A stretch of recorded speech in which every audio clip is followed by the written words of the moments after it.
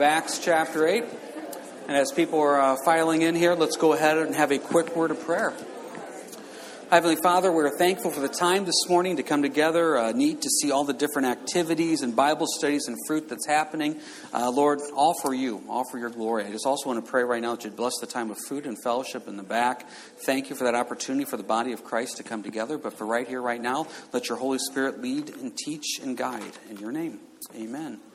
Thought we'd take a quick break from announcements and get right back into announcements. So, Acts chapter 8 here. Hey, a couple cool things though, really neat though.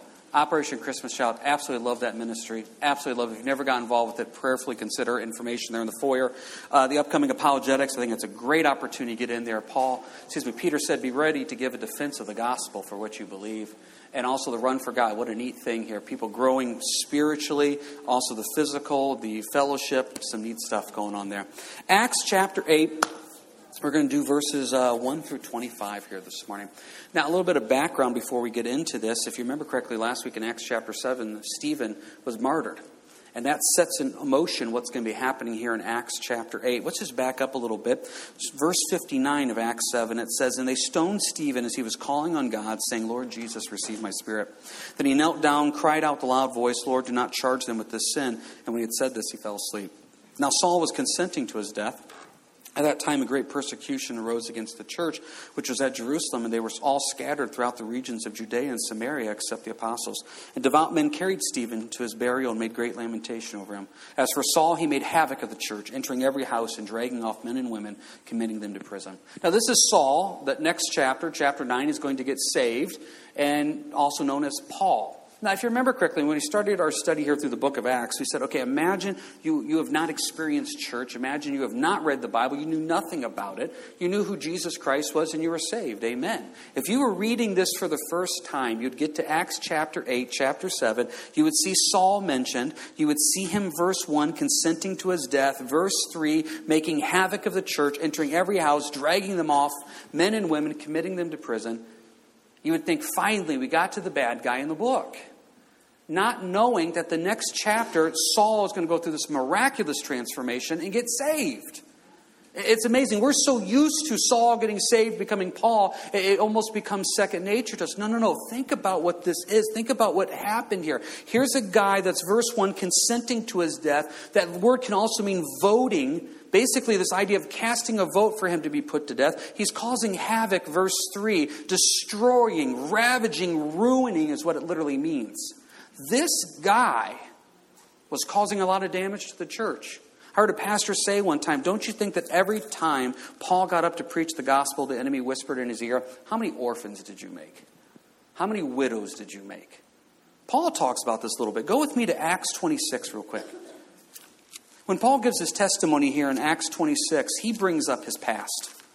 And he even gives a little bit more detail about what he was doing. Acts chapter 26.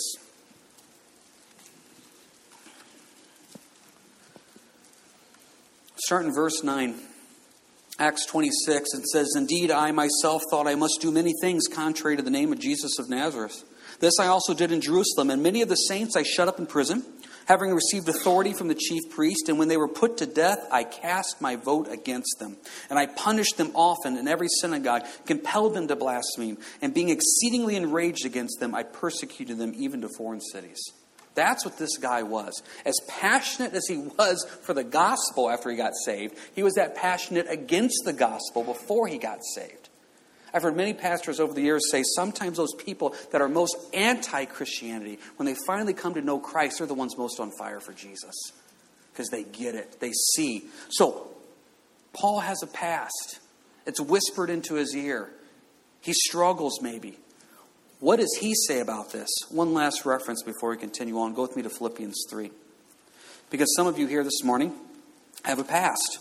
Some of you here this morning, the enemy whispers into your ear many different things. Some of you, it's very difficult to understand this concept of love, grace, and mercy, and I'm a new creation in the Lord. I've made past mistakes. I'm shamed by that. I'm embarrassed by that. I'm guilty of that. Paul could look you in the eye and say, yeah, I know.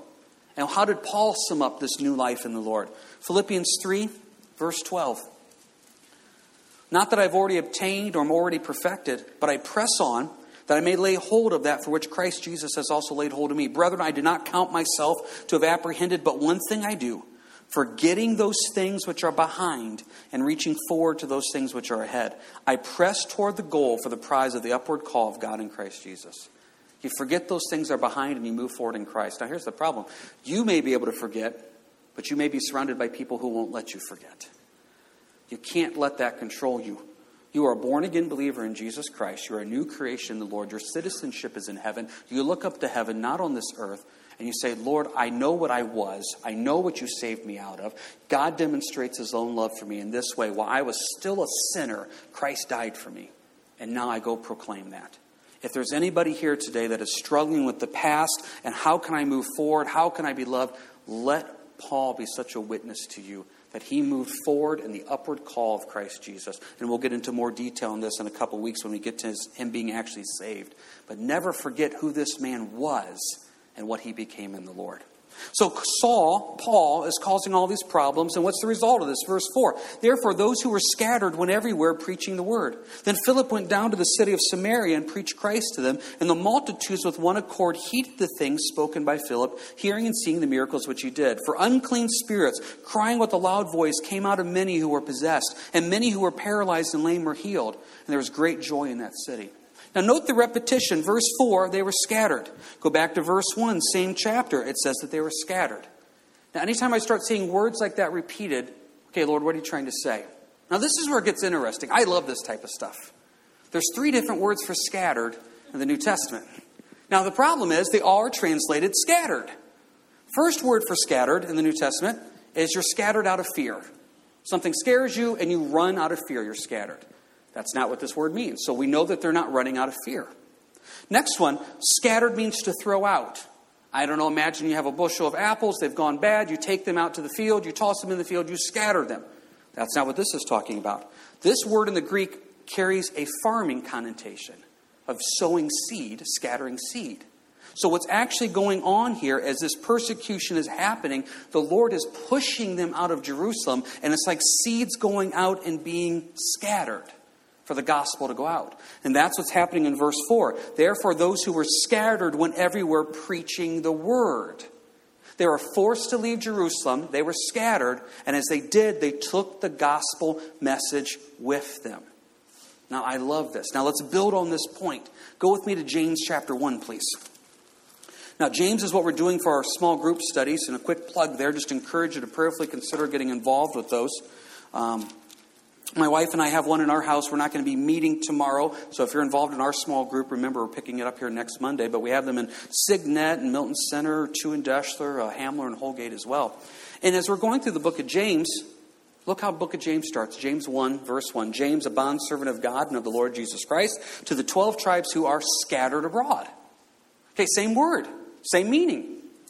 Now, some people believe that James is one of the earliest epistles that was written, and actually maybe written at this time of Acts chapter 8, that this was written as this church has been scattered due to persecution. If that's the case, imagine being forced out of Jerusalem via persecution. Stephen has just been martyred. There's this man Saul wreaking havoc, and you have to run, you have to flee. And so you get this letter from James, finally. What's he going to tell us? You know, here we are. It's a tough time. It's a tough situation. And he tells you this, verse 2. My brethren, count it all joy when you fall into various trials. That's not a good way to get the attention of your audience. Here we are. Stephen's been martyred. We're forced to leave. We're scattered abroad. And the first thing you want to tell us is count it all joy when you fall into various trials, knowing that the testing of your faith produces patience. Here's the deal about being scattered. Sometimes the Lord makes us move out of our bubble. Think about this from an early church perspective. Jerusalem, that's where everybody was at. They had this great system going. They had a food pantry set up. They're sharing everything. This is where the apostles are. Yes, Stephen was just martyred, but still, it's this bubble. But did we forget what Jesus told us to do in Acts chapter 1, verse 8? You don't have to turn there. But his marching commands to them were this: but you shall receive power when the Holy Spirit has come upon you. And you shall be witnesses to me in Jerusalem and all Judea and Samaria and to the end of the earth. The church was not moving out. They were just hanging out right there. The Lord allowed this persecution, this scattering, to take the gospel and spread it. Because where do they go in Acts chapter 8? They go to Samaria and start preaching the word. I have noticed this in my life, and I've noticed this in other Christians' lives. We do everything we can to make ourselves as safe and comfortable as possible as we can. And we never want to move out of that bubble. And I believe the Lord is always gently nudging us, go. Take a step of faith. Step out of that bubble. Go scatter the seeds. And I can only tell you this. It took me years to realize this. That those steps of faith are where you really grow in the Lord. It's when you really experience the joy. When you really walk in faith and you stop and say, Lord, there's a bigger world out here than just me. We spend so much time as believers focusing on the here and now. Our calendar of commitments when the Lord says, eternity. Eternity. Take the step. See what happens. Go be scattered. It's going to be good. Now, how can this be good? Stephen's martyred. People are being arrested. How's that good? Please remember this point for the rest of your life. God has a different definition of good than you do. What I determine good, the Lord may not determine good. What I determine good is a nice house and healthy children, health in my family. I live a nice long life. I die in my sleep. That's good. That may not be the Lord's definition of good. And the Bible is constantly asking us, can we trust His definition of good? Sometimes, I shouldn't say sometimes, some of you right here, right now have things going on in your life and you say, this is not good. But it may be God's definition of good, where He says, I'm allowing this trial and tribulation to get your attention. James has said, count it all joy. Peter writes to us and tells us that the genuineness of your faith is tested by trials and tribulations. Paul writes in Corinthians that it's a momentary light affliction. It sure feels like it's a whole awful lot. But for right here, right now, in the whole scheme of heaven and hell and eternity, it's a momentary light affliction. He says, can you trust me? What's the result of them being scattered? Jump back to Acts chapter 8, please. Take a look at 8, verse 8. And there was great joy in that city. There is always joy when you're in God's will, doing what He's called you to do. And I just want to encourage you right now. Are you scattered right now? Pushed out of your comfort zone? Wondering what God's definition of good is? Trust Him. The Lord is good and does good. He works good in all things. Trust that and realize this may be an opportunity to go out there and really represent Jesus in ways that you've never imagined or ever thought you could. Look at what happens here. You got verse 5. They're preaching Christ to the Samaritans. Verse 6. They're seeing miracles. Verse 7. Unclean spirits. Demons are being cast out. People are being healed. It's this amazing time of ministry. There's joy. All why? Because they were scattered out of Jerusalem for the sake of the gospel. What happens next? Verse 9. But there was a certain man called Simon who previously practiced sorcery in the city and astonished the people of Samaria, claiming he was someone great. To whom they all gave heed, from the least to the greatest, saying, this man is the great power of God. And they heeded him because he had astonished them with his sorceries for a long time. But when they believed Philip as he preached the things concerning the kingdom of God in the name of Jesus Christ, both men and women were baptized. Then Simon himself also believed, and when he was baptized, he continued with Philip and was amazed seeing the miracles and signs which were done. So now we're introduced to Simon. Now, if you didn't know the Sunday school story, and maybe you haven't read Acts 8 before, it doesn't work out real good for Simon. Sorry, I'm giving away the ending right now. But at this point right here, right now, you would think this is one of the greatest testimonies in the world. Here's this guy that was into sorcery, was into magic, probably into demonic activity. He sees these miracles. Philip comes and says, be saved, and he's saved. Now, what can we learn from Simon? Take a look right here at verse 9. The people of Samaria claiming that he was someone great. Quick note. Always be leery of people claiming to be someone great. Just be leery of that. If somebody constantly wants to tell you how great they're doing and everything that they're doing, everything like that, just be a little concerned about that. Matthew 5:16 says, let our light so shine before men that they may see our good works and glorify our Father in heaven. I'm always concerned when I see somebody trying to take the glory for themselves. We're never supposed to elevate a man or a ministry. Anytime you see signs and miracles that are happening here right now, the purpose of those signs and miracles are to point people towards Jesus Christ. Not to Philip, not to Peter, not to James, not to John, to Jesus Christ. And please remember, the people of Samaria needed these signs and miracles to validate the message. Here they are coming and talking about this guy named Jesus, Jesus of Nazareth. There's like, who's Jesus of Nazareth? Well, let me tell you about Jesus of Nazareth. But not only tell you, let me show you the power of the name of Jesus of Nazareth. And so therefore, when they were casting out demons in the name of Jesus, healing people in the name of Jesus, these signs and wonders pointed people towards Jesus Christ. That's the goal. That's the point. Never for us, but for them. And I'm always leery when I see somebody bringing the glory back to them. Don't be afraid to give a testimony of what God's done in your life. Amen. But He gets the glory. Simon wanted everybody to know he's something great. Verse 10, he loved it. People said, this man is the great power of God. Verse 11, he astonished them. He amazed them. He bewitched them. Then he gets supposedly saved. But I want you to look at a couple things here real quick. Make a mental note. Remember verse 13. He was amazed, seeing the miracles and signs which were done. Note that word in your mind. Seeing the miracles and signs. What happens next? Verse 14. Now when the apostles who were at Jerusalem heard that Samaria had received the word of God, they sent Peter and John to them, who when they had come down prayed for them that they might receive the Holy Spirit. For as yet he had fallen upon none of them. They only had been baptized in the name of the Lord Jesus. Then they laid hands on them and they received the Holy Spirit. Now why does Peter and John have to come down and do this?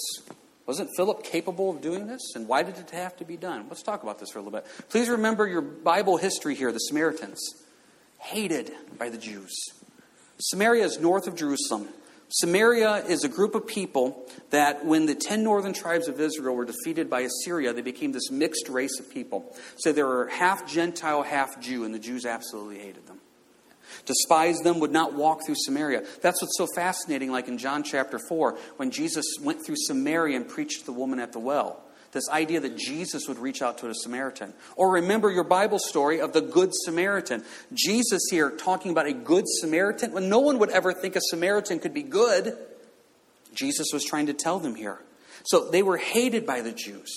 So by Peter and John coming down, it shows a validation here, an acceptance, an authority. That Peter and John are saying these guys can receive the gospel just like we as Jews can receive the gospel. That's a very, very important point. Note they had not received the Holy Spirit as of yet. Does this mean they weren't saved? Please remember our Holy Spirit words. We have with the Holy Spirit, in the Holy Spirit, and the Holy Spirit being upon you. When you get saved, the Holy Spirit is with you and in you. That's an amazing thing. So when you get saved, your body becomes a temple of the Holy Spirit. But there's a whole other level, the Bible says. It says this back in Acts chapter 1. Wait till the Holy Spirit comes upon you. We call that the baptism of the Holy Spirit. Now here's the deal. Most people just like being saved. The Holy Spirit's with me. I like that. I like that comfort and peace He brings. The Holy Spirit's in me. I like that. I like that idea of being a temple of the Holy Spirit, that Jesus will never leave me nor forsake me. The Holy Spirit is with me and in me. But there's a whole other level of the Holy Spirit being upon you. Yeah, but that's where it starts to sound a little strange to me. I'll take with me, I'll take in me, but I don't want upon me. Well, what happens is when the Holy Spirit's upon you, that's when you realize it's not about me.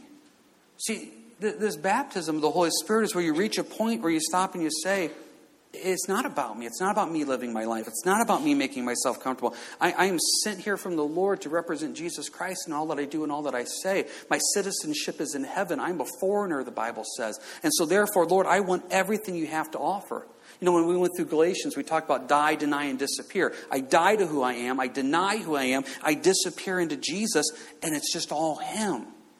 And I stop and I say, Lord, I want what you want. I want you to lead me and guide me in every way. In all that I do and say, I want the Holy Spirit upon me. Not just with me, not just in me, but upon me. And so by Peter and John coming down, it showed an authority. It showed an acceptance. Remember what Jesus said in Matthew 16. He gave the keys to Peter, saying, Peter, you're going to play a role in this gospel message going out. And you see that happening right here. So here now the Samaritans can be saved. It's an absolutely amazing thing. But now we get to the main point of the message. Verse 18. When Simon saw that through the laying on of the apostles' hands the Holy Spirit was given, he offered them money, saying, give me this power also, that anyone on whom I lay hands may receive the Holy Spirit. But Peter said to him, your money perish with you, because you thought the gift of God could be purchased with money. See, now we get to a little bit more background into who Simon is. Did you catch this in verse 18? When Simon saw. See, verse 13, why did he want to be with Philip? Because he saw the amazing miracles. Now in verse 18, he now saw the power of the Holy Spirit. Simon, the sorcerer, the magician, says, this is the greatest magic trick I've ever seen. I want this. How much money for that trick?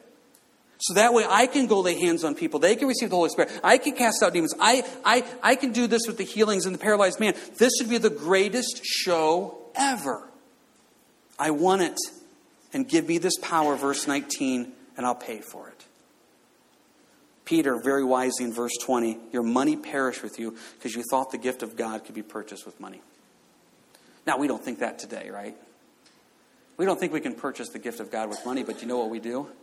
We like certain gift of God's that we want. And so we make our little list. Okay, we're just a couple months away from Christmas, which is kind of crazy. So you're going to have to be asked to make Christmas lists. And you're going to make this Christmas list. You're going to hand out this Christmas list to your friends and your family. And these are things that you want. Now, you've got this one aunt that doesn't follow your Christmas list. She just won't. She's going to buy you the strangest, weirdest gift you've ever seen. And she's going to say, I was walking through the store, saw this gift, and I thought it just screamed of you. And you're going to say, no, it just screams. It does nothing to do with me. And you're going to get this gift. You're going to open this gift, and you're going to put a smile on your face, and you're going to say, what am I supposed to do with this? There's gifts that I want. Same thing happens spiritually. We go through the list of the gifts. We go through Ephesians and read the gifts. We go to 1 Corinthians 11 and 12. We go to Romans and we read all the gifts and we say, okay, Lord, this is what I want to be. I want to be a pastor-teacher. But maybe that's not where you're called. But I want the pastor-teacher because that's what you get to do. You get to stand in front of everybody and everybody looks at you. That's what I want. And instead I didn't get pastor-teacher, I got ministry. So my gift is clogged toilets. That's what I got. So, okay, I didn't get that one. Okay, so now I want the gift of, well, look at these fun ones. Healings, tongues, that's fun. It's exciting, it's exotic. People can see that. Nope, I got the gift of encouragement. I do hospital visits. The problem is we like to pick our gifts. And what do you see right here? Peter says, you can't. You are a born-again, Holy Spirit-led individual. The Holy Spirit lives inside of you, and therefore the Lord will give you the gifts that are needed at that time. And so I highly encourage you to go read in Ephesians and Romans and 1 Corinthians. Read the list of the gifts and say, Lord, what have you called me to do? The Bible says that every single one of us has been given a measure of a gift, a grace. And you may be saying, James, I don't even know what my gift is. Then what a great assignment this week. To go home and pray over that and say, Lord, where have you called me to serve? And realize I don't get to choose. The Lord says this is what is needed at this moment, at this time, to go serve the body of Christ, to represent the gospel of Jesus Christ. And what an amazing thing that is. I highly encourage you to do that. You have been born again and saved, and therefore the Holy Spirit lives inside in you. The Holy Spirit is with you. And let's have the Holy Spirit be upon us and go do something about this and representing Jesus in all that we do and all that we say. We don't just need more people just to come and fill seats. We have enough people to fill seats. What we need is people to go out there and represent Jesus Christ in all that we do and say. That's the goal. Let's equip you to go do that. So Simon wants this. We're seeing his heart revealed. He saw it in verse 13. He saw it in verse 18. I want this. I will pay for this. Verse 21, you have neither part nor portion in this matter, for your heart is not right in the sight of God. Repent, therefore, of this your wickedness, and pray God if perhaps the thought of your heart may be forgiven you. For I see that you are poisoned by bitterness and bound by iniquity. Then Simon answered and said, pray to the Lord for me, that none of these things which you have spoken may come upon me. Listen, we could spend the rest of the day here debating whether Simon was saved or not saved. And really what it comes down to is this. He saw the miracles of God. He wanted to buy the miracles of God. Peter himself said in verse 21, you have neither part no portion in this matter, for your heart is not right in the sight of God. Yes, it said that Simon believed, but you know what? James chapter 2, verse 19 tells me that even Satan and the demons believe. Same word. There are no atheists in hell. Please remember that. Satan is not an atheist. Demons are not atheists. We must remember these points. So this guy says he believed, but yet his heart is revealed to be bound by iniquity and poisoned by bitterness. Those are some pretty tough words. Have you ever seen somebody poisoned by bitterness? It is awful. Absolutely awful. They have lost the joy of the Lord. They've lost peace. Their whole world is just bitter. What are they bitter about? They're bitter about, failed relationships, lost opportunities at work, marriage problems, kid problems, ministry problems. And they walk around and they're supposed to be representing the love, joy, and peace of the Lord. And there's just a bitterness. This is why in Hebrews, the writer of Hebrews says we're supposed to rip out the root of bitterness. Root, below the surface. See, most of us can fake it here for about an hour on Sunday. We won't look bitter. But there's a root underneath. And we can put a fake smile on. We can shake people's hands. God says, I want to get below the surface. What's the root of bitterness in your life that needs to be ripped out of the ground? What has bound you by iniquity, verse 23? Is there a sin in your life that has just completely enslaved you? The Lord says, I want to set you free from that. Now, once again, we may never see that. We are so good at putting on the face that we want people to see. And as we get older in life, it becomes so much easier to learn how to hide it and how to fake it. And so as long as I look good for an hour on Sunday, and if I have a small interaction with somebody from church during the week for just a few minutes, that's all I got to do. The rest of my week, I am what? Poisoned by bitterness and bound by iniquity. But the rest of the week, I can just move on with life and pretend everything's fine. The Lord says, no, I want your heart. Peter is saying to Simon, I want your heart. God wants your heart to be right, and it's not right now. Quick story on this, of being bound by iniquity. We had a situation this week at the Irvin house. We walked into the kitchen, and there were stamps in our kitchen on the drawers, etc. When I say stamps, I mean like postage stamps. So our kitchen was very patriotic. We had American flags, on the... And so we grabbed the boys and said, okay, I don't think you guys realize this. These stamps are like $50 a piece. We have to take out a second mortgage to mail a letter. So they're not just cute little American flags. They cost money. So which one of you put the stamps on? Just tell us, life lesson, don't do it again. No one did it. So I thought, well, why would Dawn do this? This makes no sense. So Dawn didn't do it. I'm pretty sure I didn't do it. And so now there's 5. So I let the oldest 3 go. Okay, Elias, Judah, Kenan, I'm pretty sure you know not to put stamps on the kitchen. So we're down to the last 2. Okay, guys, which one of you did it? No harm, no foul, just tell us. Then all of a sudden, I didn't. So now we're to a whole other issue. Now it's not even about the stamps. Now we're into lying. So neither one did it. Neither one claimed they did it. So what do we do? So the only thing I thought of is Solomon. It's time to cut the baby in half. So I said, and maybe this isn't the best parenting, I said, okay, I'm just going to have to discipline both of you. Because I don't know which one's true. And this is what we do. I say, I'm going to leave. And I say, listen, guys, I'm giving you a moment. You go to the Lord. You spend time in prayer. You talk it out and get to the bottom of this. Because you don't want me to get to the bottom of this. So I leave, come back. And the one says, I think I did it. And I said, you think you did it? He goes, yeah, I think I did it. I said, you think? He goes, I probably did. I said, you probably did. And this goes on for a while. I think I did it. I probably did it. I don't know. Maybe I did it. And I'm like, what? You think? Probably, maybe. I know. So I let the other one go, and we're down to the one. And I said, okay, you think you did it? I probably did it. I don't know. I don't know. Maybe I did it, Dad. I don't know. And I'm thinking, okay, you either know whether you did or didn't. And I had a check in my spirit. So I left. And I called back the other boy that was one of the 2 finalists. And I said, I just want to share with you. I asked one more time, did you do this? No, I didn't do it. So you're saying the other one did it. Yep, the other one did it. I said, I just want to share with you 2 verses. I said, Leviticus 19:11 says, do not lie. And the other one I shared with him says, be sure that your sin will find you out. So the one boy that said he didn't do it looked down and said, Dad, I did it. I said, you did it. And he goes, yeah. And he goes, I did it. And I said, why are you telling me now? And he goes, because as soon as you said, be sure that your sin will find you out, he goes, my heart hurt. And I thought, that's the way. You still got in trouble, guys. I'm just telling you right now. You can he put stamps on, he lied, and he was letting another one take the punishment. This is not an moment, okay? What type of parents are you?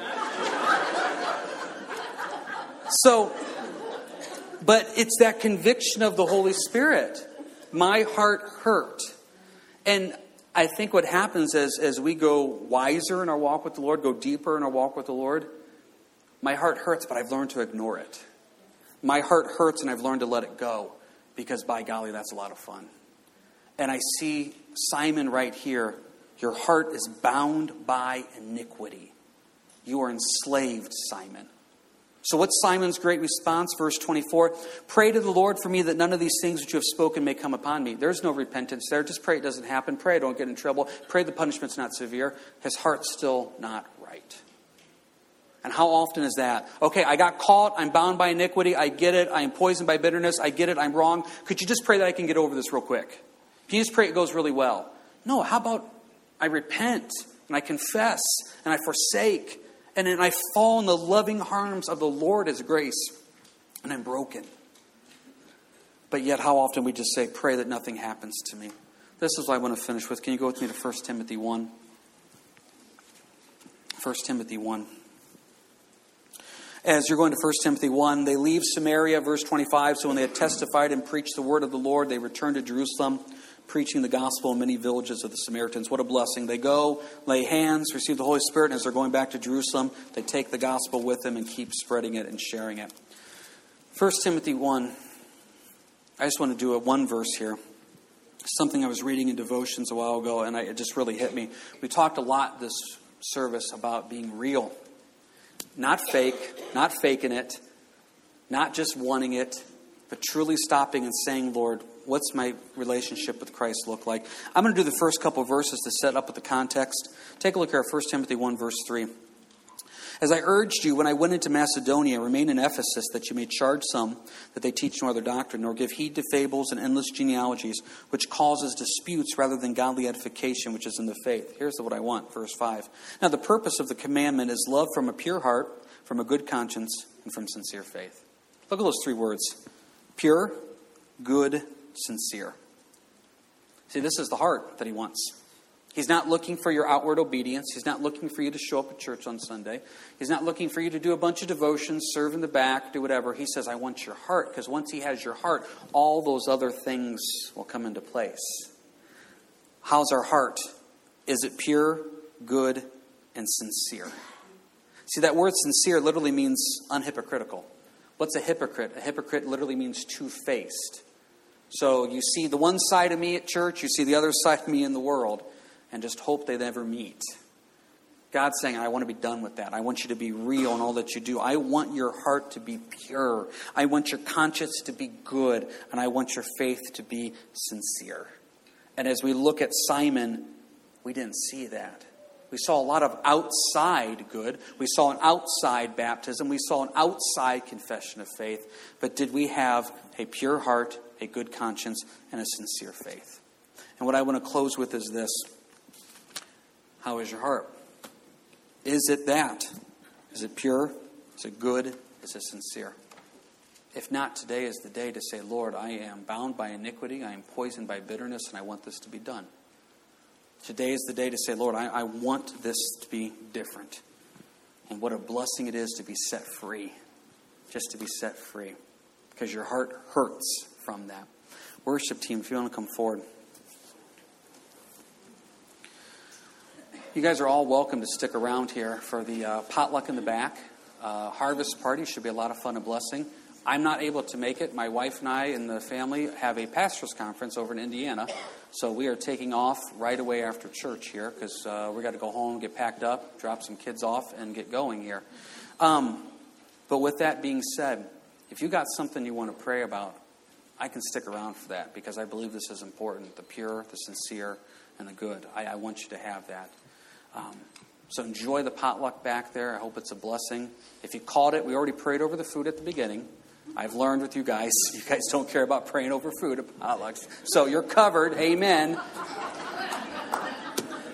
But if you got something you want to pray about, today is the day to say, I don't want to be bound by iniquity and I don't want to be poisoned by bitterness.